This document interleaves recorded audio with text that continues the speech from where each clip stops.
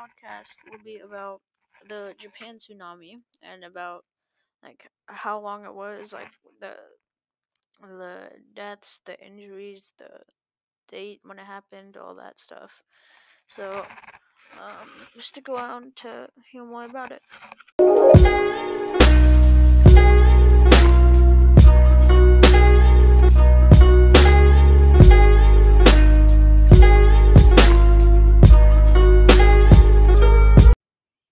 Okay, welcome back.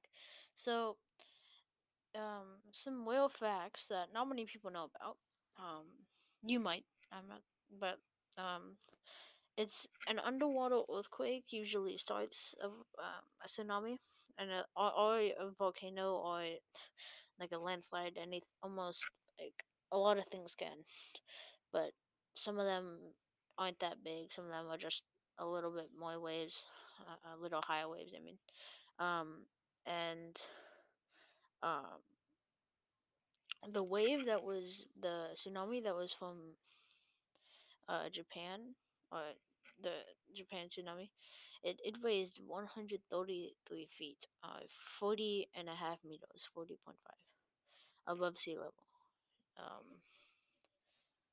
so that was very high. If you look up like how tall that is compared to a human or something, that's like insane. That like how the high that is.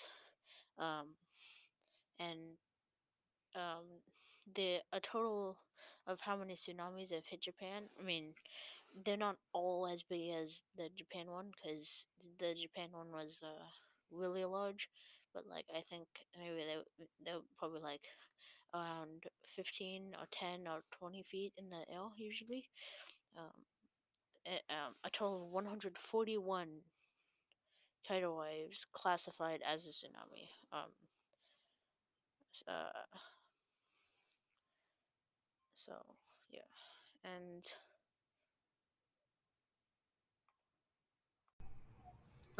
Okay, yeah. So, more cool facts about the tsunami. I'll just tell you like five more, two more, or something. Uh, about 80% of tsunamis happen within the Pacific Oceans. Like, it's called the Ring of Fire. It's like where all the tsunamis like start. I think, yeah. And the first wave of the tsunami is almost never bigger. Is almost never bigger than um, the one that is the final wave that crashes on the city or the town or whatever. And tsunamis can travel like 500 miles an hour, like as fast as a plane or a jet plane or something.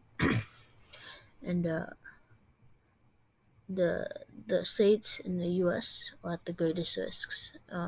In Hawaii and Alaska, Washington, and Oregon.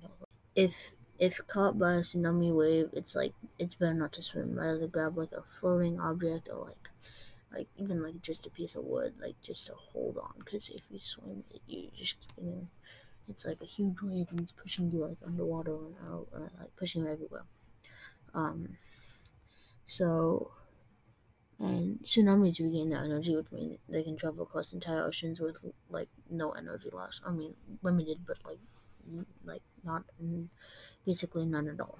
And yeah, so this is some facts. Um, some some other cool things are um, so some other facts. Sorry, I'm telling you some facts. I'll tell you like some facts about the actual Japan tsunami, not just about random stuff. But like tsunamis they can last 5 minutes, right?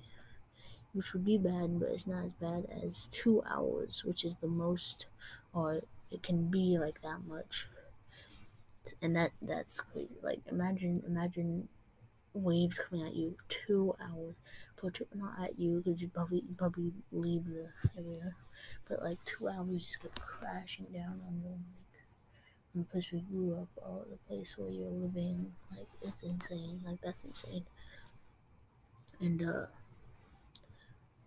one of the most deadliest tsunamis ever had it was in the Indian Ocean, 2004.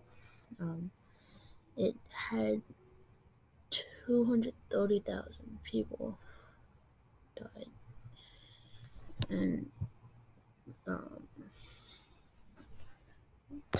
so that's and affecting people in 14 countries. Yeah, and like Unboxing Day, by the way. Not that it matters, but and tsunamis are harmless for like 95% of the time that they are.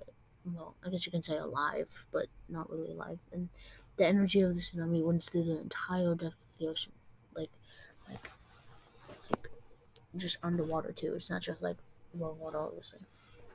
And like it only comes out when the ocean floor becomes shallow, because that all the energy compressed in a small amount of water like, pushes you down more, or like it just comes at you faster. And thanks for listening. Have a good day. I hope you enjoyed. Share it to your friends. Thank you. Goodbye.